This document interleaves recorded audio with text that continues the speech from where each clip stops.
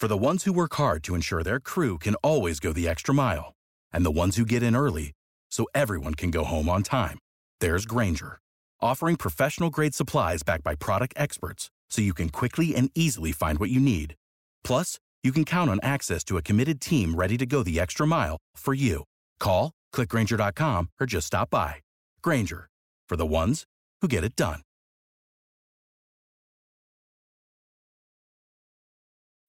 When you need mealtime inspiration, it's worth shopping Kroger, where you'll find over 30,000 mouth-watering choices that excite your inner foodie. And no matter what tasty choice you make, you'll enjoy our everyday low prices, plus extra ways to save, like digital coupons worth over $600 each week. You can also save up to $1 off per gallon at the pump with fuel points. More savings and more inspiring flavors make shopping Kroger worth it every time. Kroger, fresh for everyone. Fuel restrictions apply.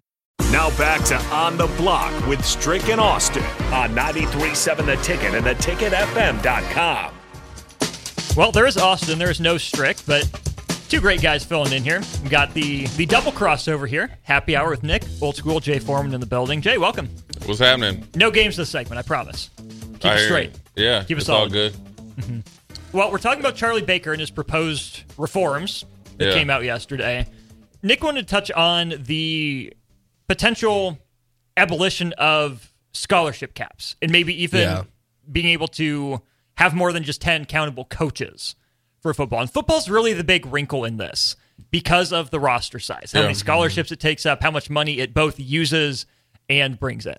Yeah, part of it was the scholarship cap. I mean, right now, it's like 110 are on scholarship, I believe, for Nebraska football, I believe. Yeah, they got to get down to 85. Got to get down to 85 at one point by fall camp. But I find that interesting because you know that there's some players, maybe not in football necessarily. Baseball is a great example, right? Where you have 11.7 scholarships to use on your entire roster. You need more talent than that, right? And so you figure out ways, and nowadays through NIL is a perfect avenue for it, where you can basically find an NIL deal for them through the collective, and it's the similar type of amount as a scholarship would be. And with that, keep it on baseball right here, right?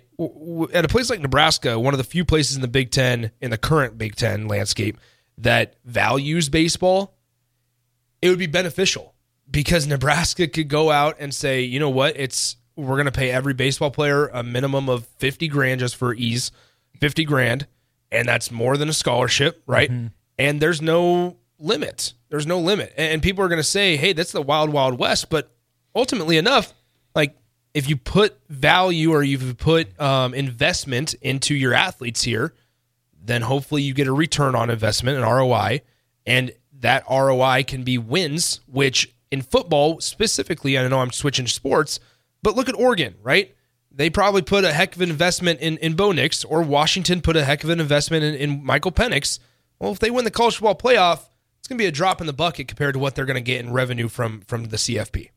Yeah, you're exactly right. I mean, it'll be interesting to see the non-revenue generating sports and how much of that chunk is coming out of the football TV contracts, and is it really worth it, right?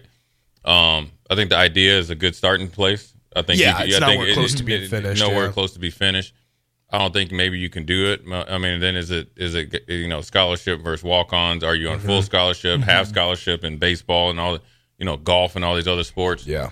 So I think it's finally they said something, and it's actually decent enough start. Yeah. Mm-hmm. Now let's put some action behind it and let's move to a process to it. And I think at the end of the day, we're in the off season now. Even though we got the college football playoffs and bowl games, this is the off season, so this is the funny season. This is when this is consistently be ramped up NIL and how many quarterbacks we're going to see and how much they're going to cost, and those are all conversation points. But ultimately, you're not creating more good football players, right? Mm-hmm. It's the same guys. Yeah. Now, if I'm 2 years in, obviously me coming out of high school versus 2 years in at Nebraska, it's a totally different Jay Foreman. So you have to just go about it and obviously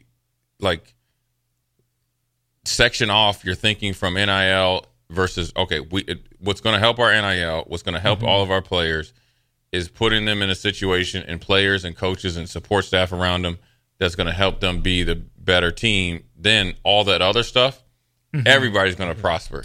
I'm a proponent of having as big a staff as you see fit, even if it's not even, analysts, kind of like somewhere in between an analyst and a coach, advisors. I'm a big proponent of that. Yeah, in recruiting and on the field, right? The best recruiting teams have the biggest staff, so they can do more. They have more bodies to throw at it. I think you do run the risk of too many cooks in the kitchen if there are too many people on field, on court. But if you're, Nick, you and I were talking about, basketball first schools. Yeah. What if instead of just hiring skills coaches or just regular assistants, what if you hire a dedicated shooting coach? Yeah. What if for baseball you hire an infield coach, an outfield coach, where, again, their salary just a drop in the bucket compared to the postseason money, but they fill a specific role, help you get better in a specific area. It's interesting because I got a couple things.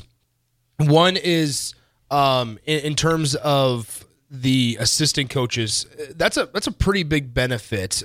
And I mean, Nebraska kind of got in trouble with Jonathan Rutledge a few years ago. Right. Multiple programs do it. They just might not get caught. And that's fine. Like, there's not harm in having an analyst on the field, like a quote-unquote analyst on the field. It's only benefit. And Matt Rule's talked about it a couple of times over the course of the season where it's like, why wouldn't the NCAA want people to help young people? Like, that's what they need to be in it for.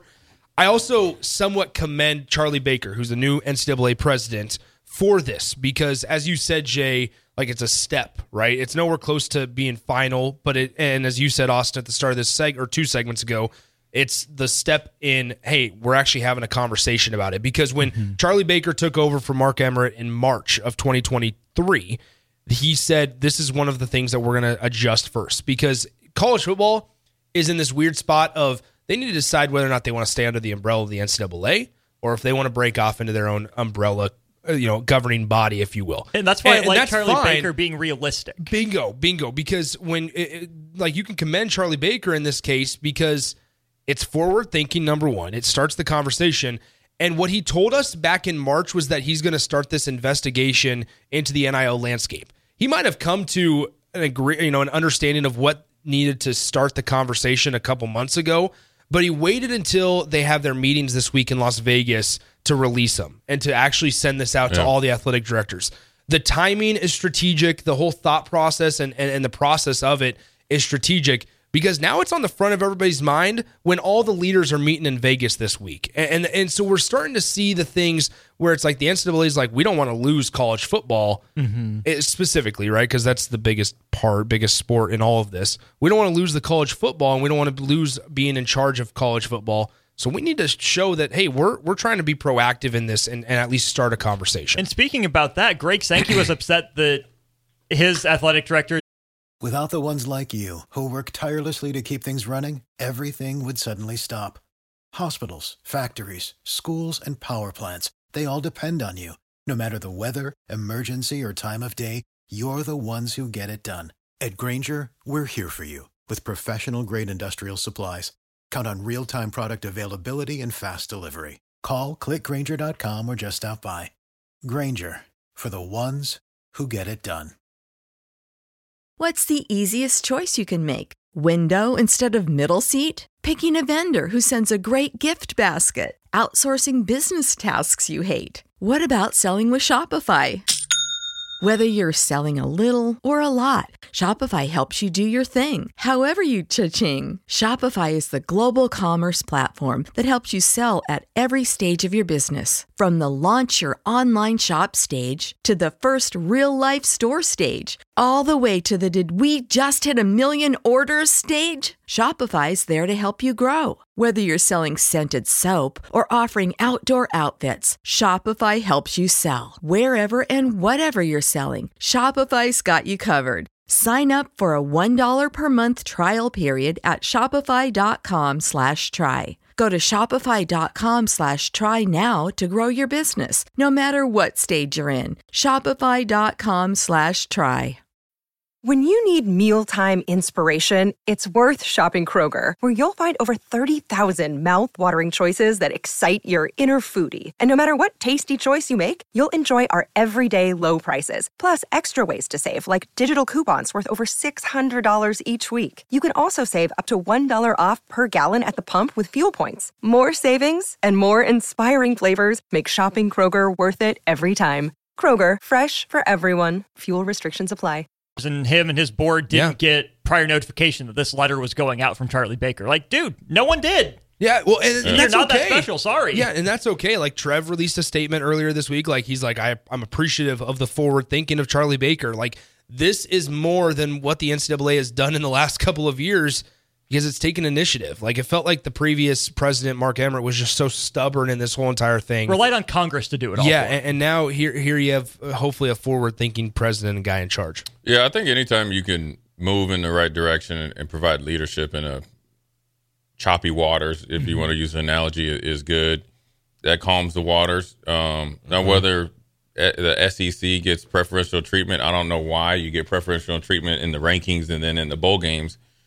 Getting an email so you can probably try to find a loophole or get ahead of your message is not.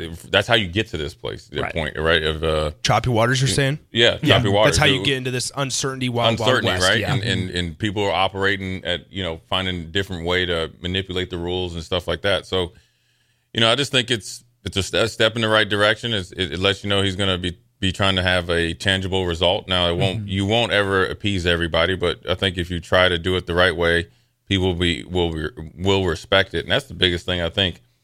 The respect was gone from college football towards the NCAA. The NCAA passed the buck to Congress, which is a cop-out. Now, I think the college football knows that, we could go off on your own, but then you might be stymied because it's going to take you 2 or 3 years to get your leadership and everything. So they both need each other. I think maybe that's a little bit of a reality.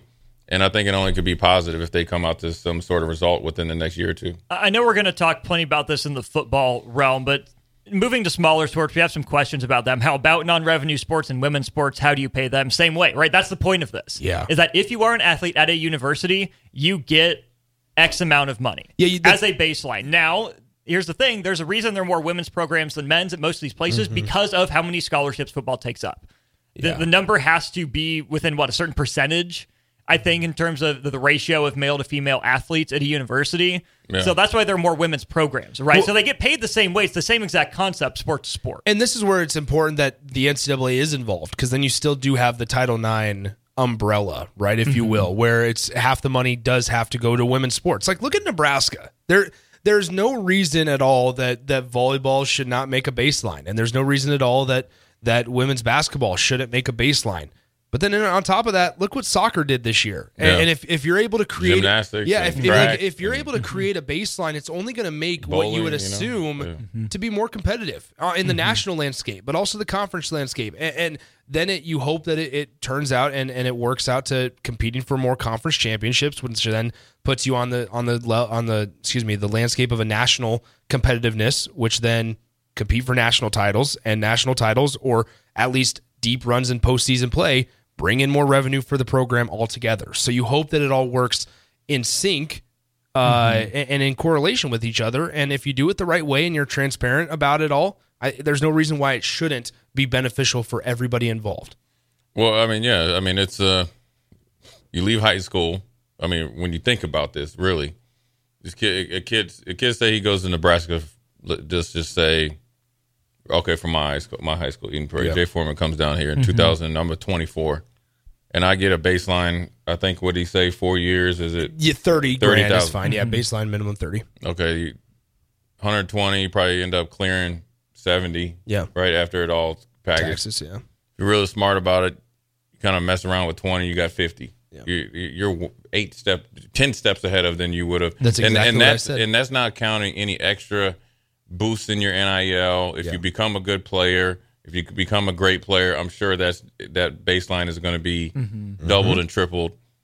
It's a no-brainer. So I know that the time. You know what this is? This is what this is like. You remember when they had the salary cap for rookies. It was kind of uncapped, and every time the rookies got picked in the first round, they were the highest paid at their position. Yes, and finished with Sam Bradford. Right, they finished with Sam Bradford. Then they changed it. Remember, House of Spears and Dominic Sue got in like a year or two. Now this is what it's like. This is what I could see. Right, this next year, because it's probably going to take 2 years. Right. Yeah. These NIL people got to really cash in before they start coming with the cap and kind of a baseline.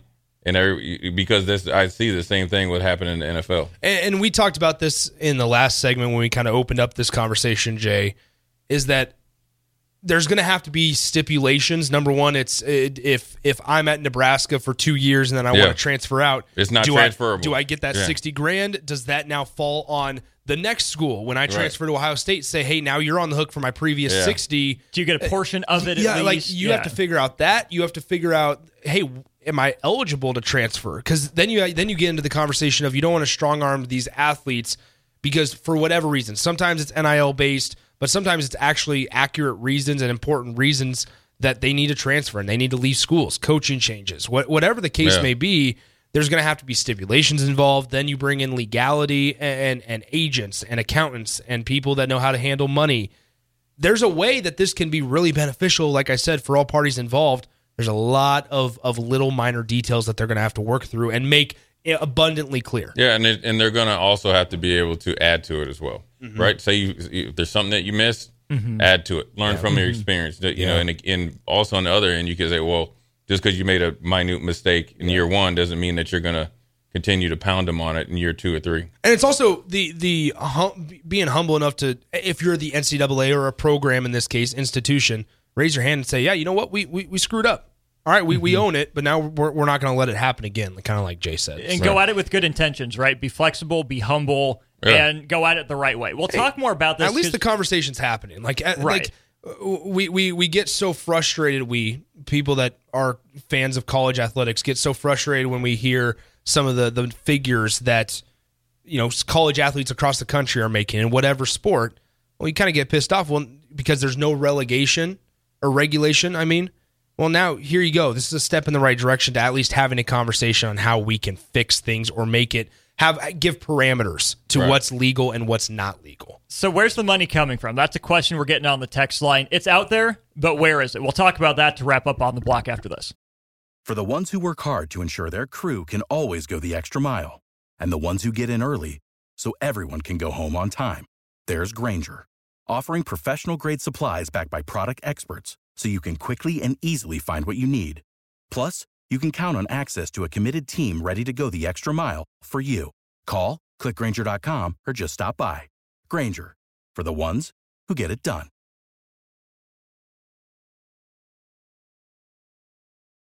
When you need mealtime inspiration, it's worth shopping Kroger, where you'll find over 30,000 mouth-watering choices that excite your inner foodie. And no matter what tasty choice you make, you'll enjoy our everyday low prices, plus extra ways to save, like digital coupons worth over $600 each week. You can also save up to $1 off per gallon at the pump with fuel points. More savings and more inspiring flavors make shopping Kroger worth it every time. Kroger, fresh for everyone. Fuel restrictions apply.